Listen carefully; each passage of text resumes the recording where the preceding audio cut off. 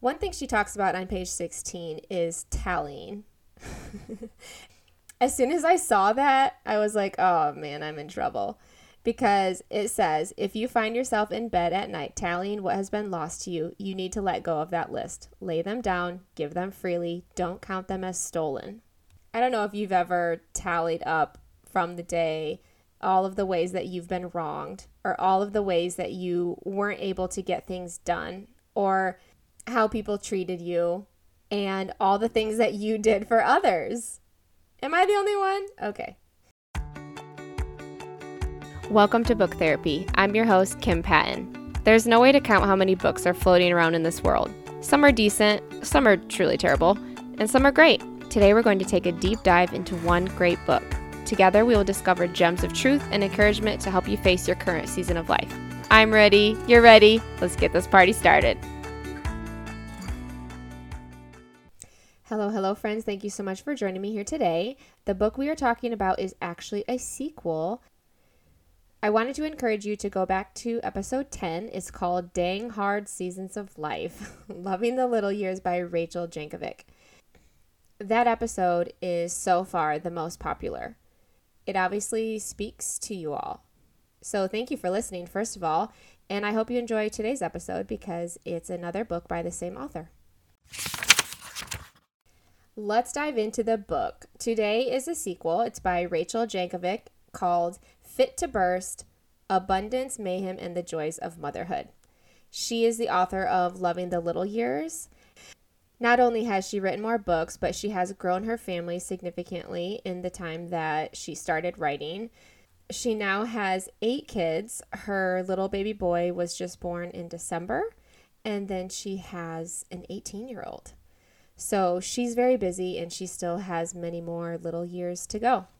The reason I chose this book, Fit to Burst, is it's short and small, just like Loving the Little Years, but packed full with all kinds of stories and wisdom and biblical guidance, as well as humor and definitely truth bombs. She's really good at pinpointing what our greatest temptations are in this life and how to wrestle with them and how to surrender them, honestly, to the Lord.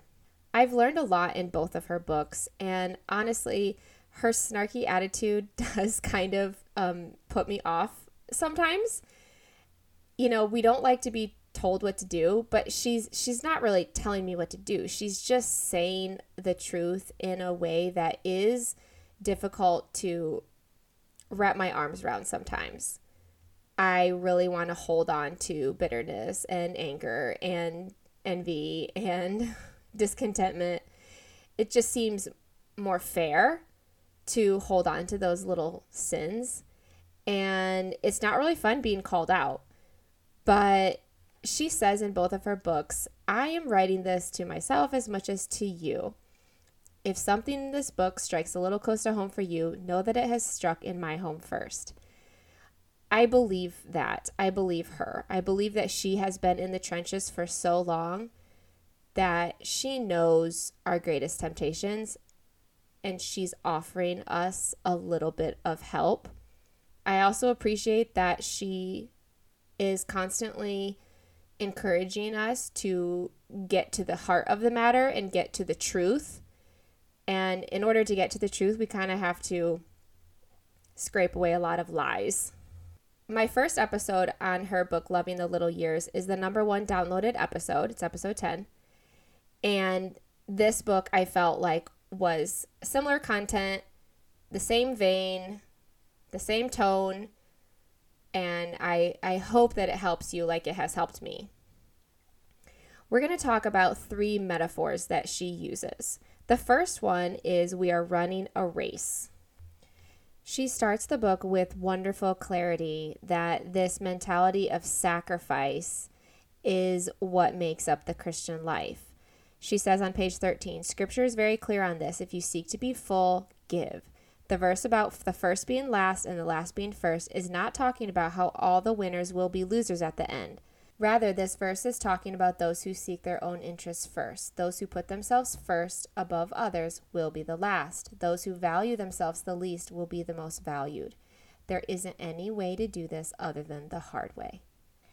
I'm glad she started off the book this way because it's really easy to get selfish about our lives and think about what we deserve and what we need and what we want. And if there are other people in our lives who are very needy, we can get focused on all of their needs and keep thinking that because we're putting ourselves last, we're miserable. Again, self-care is always a tricky thing. So I don't think you should put yourself last to where you're not taking care of yourself. However, it is a life of sacrifice. It is a life of giving. She says on page 15, in the giving, we are given great joy, great satisfaction, and great fulfillment in the task. When you empty yourself for others, God fills you up. So running this race is a lifelong journey, and it takes form in whatever your calling is. Everyone in their calling is called to sacrifice and put others first. One thing she talks about on page 16 is tallying. As soon as I saw that, I was like, oh man, I'm in trouble. Because it says, if you find yourself in bed at night tallying what has been lost to you, you need to let go of that list. Lay them down, give them freely, don't count them as stolen. I don't know if you've ever tallied up from the day all of the ways that you've been wronged or all of the ways that you weren't able to get things done or how people treated you and all the things that you did for others. Am I the only one? Okay. There is a cost to serving Christ. You do lose things, but in the losing, you gain so much more. I don't love how she talks about obedience over and over and over again. And again, I'm just being honest. This is just something that grates against me. But obeying Christ is going to bring fruit. And that's where the pain is. There's pain in obeying, but it's less than the pain that we would have if we disobeyed. She says on page 97, prioritizing obedience in the face of stress is a wonderful way to disarm it. She makes things very clear. What are you supposed to be doing? What is your calling? And I've seen this in my life recently, especially. I might treat others poorly because of the way I'm feeling or because of that day's situation. However, my behavior towards others is more important to pay attention to than anything else. Because if I get to the end of the day and I have thrown other people under the bus, that's a problem. I can't trump situations and my feelings over the way I treat people. I'm going to make mistakes. Obviously, we all do. So there's forgiveness there, there's redemption, and there's grace. But I'm seeing the importance of my calling in my current season of life, not to make excuses for how I treat people because of how they treat me. The second metaphor is we are not stagnant photos. This analogy tells us that we are not creatures of arrival, as she says. She talks about our need to eat, sleep, breathe. We are dependent beings, and we are also repetitive beings. We all know what it looks like to see a beautiful picture. I remember flipping through magazines and seeing these beautiful couches or yards or families and just thinking, okay, that's life. You've officially arrived when your house and your family looks like a magazine. On page 40, this is how she frames it. Real life is messy because it is going somewhere. Things constantly need to be done because people are constantly growing. Repetition should not be discouraging to us. It should be challenging. Having another chance to work on things is not a sign of failure. Having room to improve is not something to be sad about. It is something that should encourage and inspire us. God keeps giving me this to do because this is what he wants me to be doing. Oh my word. That's so true. God is giving you this to do because this is what he wants you to be doing. Besides, there's nothing like walking into a room full of people or a kitchen full of family and the smells are there, the food is out, the kids are running around. There's a sense of comfort in the chaos. There's a sense of comfort in the purpose of what you're doing. The relationships are valuable. The people around you may drive you crazy, but you love them desperately. The counters are cluttered a little bit, and there's definitely a mess in the sink and on the stove, but the laughter that accompanies the meal, the desserts, all of these things, this is the beauty of fellowship. And in these moments, I find great reward and value for all of my labor. One thing she talked about in the first book, Loving the Little Years, that she also mentioned here on page 59, is the idea of breaking fellowship. She talks about with her husband how if he brings home donuts one day, and she's recently said something about sugar, and so this alarm is going off in her head when she sees the box and she sees the excited kids and the proud dad, and she thinks, I wouldn't have chosen that for today. She can choose to break fellowship with her husband by being snarky, which is her specialty, or with the kids by not allowing them to eat the donuts that their dad brought. But is that worth it? She also talks about how it is a mother's job to communicate love that the father has toward his children. I like how she says it is our job to translate. When we take the work that our husband does and turn it into fellowship around the table, he is able to enjoy both the fruit of his work and the enjoyment of his love. He provided for us, and we are rejoicing in that.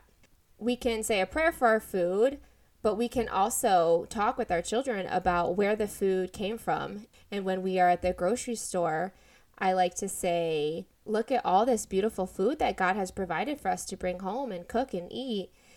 And it's just little things like that that give our kids perspective of, okay, so dad works hard or mom works hard, and that money is somehow turned into dinner. I think that's a beautiful thing. The last metaphor is we are in a noisy gym. Okay, I got to set this up for you because this metaphor is so cool. She's talking near the end of the book about stress. She says, it is wonderfully sanctifying when it is dealt with in a way that honors God. Give it to him, lift it up to him, let him protect you, provide for you, and give you the grace that you need. She talks about stress being worry or sinful or just the chaos of your life. There's also moments where you're feeling more emotional, and so you can't exactly pinpoint what the problem is. Nothing is wrong necessarily, but you just feel stressed. I have had so many moments like this over the past 3 years with little kids. There's not really one thing. It's just kind of an overwhelm that encompasses my whole body and my mind and my spirit, and I feel a little paralyzed. She calls this the ambient noise of faithfulness. It's not like soothing music in the background. She says it's more like being a basketball player on the free throw line. The other team's fans are being so loud. We have all seen a basketball game on TV or been to one in person where they're screaming and waving items of clothing. Those people are trying to make you mess up. They're trying to distract you. It's super loud. When you're on that free throw line, you have to think about what your job is. You have to stay faithful to what you're doing. You just got to make the basket. Focus and make the basket. Think about what your coach would say to you. She says, would they encourage you to really look into the noisemakers? Would they have you listen to noisemakers and practice identifying them?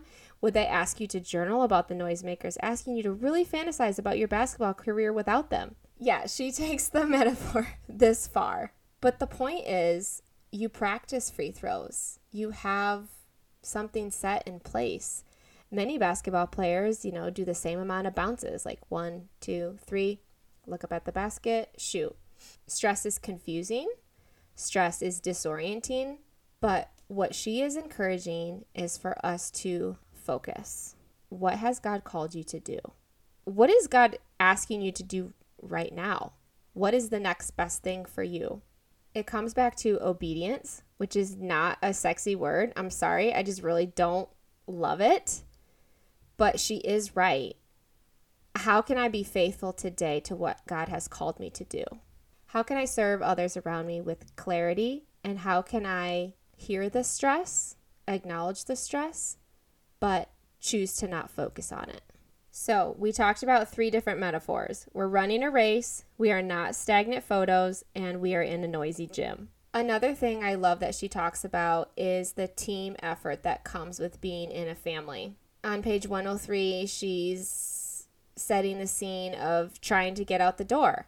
And there are things that can prevent us from getting out the door. There are children that are doing things on purpose to slow everybody down. However, in those moments, how can we move past the blame game and be patient? How can we encourage them to obey cheerfully as we are obeying cheerfully? This really got me because I see my children do the things that I do. They imitate me, for better or for worse. My girls will say things that we say. I think Eden said freaking the other day, and Kevin told me about it. And I was like, I'm sorry, babe. It's going to happen. I'm not going to tell you that I'm never going to say that again. And he's like, no, it's fine.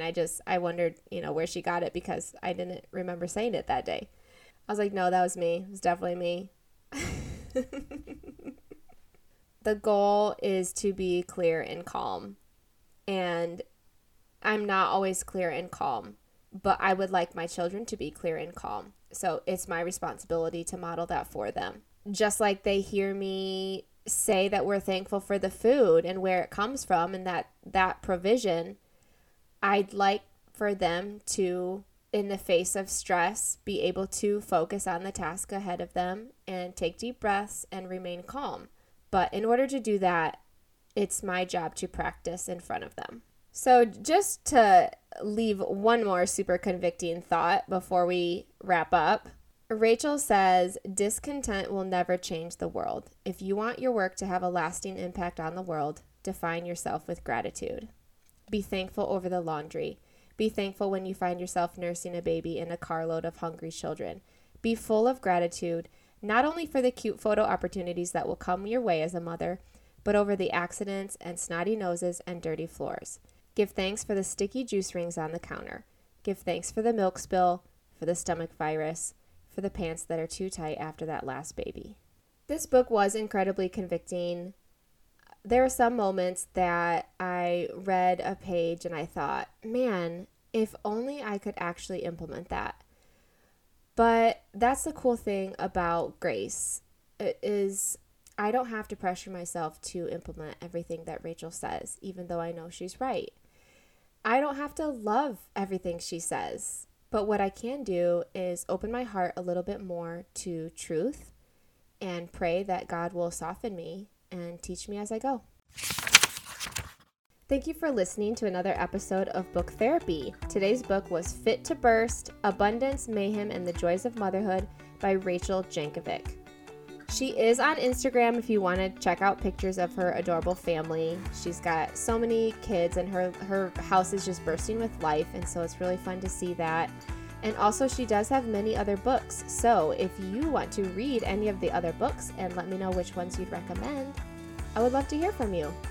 You can always email me at authorkimpatton@gmail.com or go to my website, kimpatton.com, and send me a message on there. See you next time.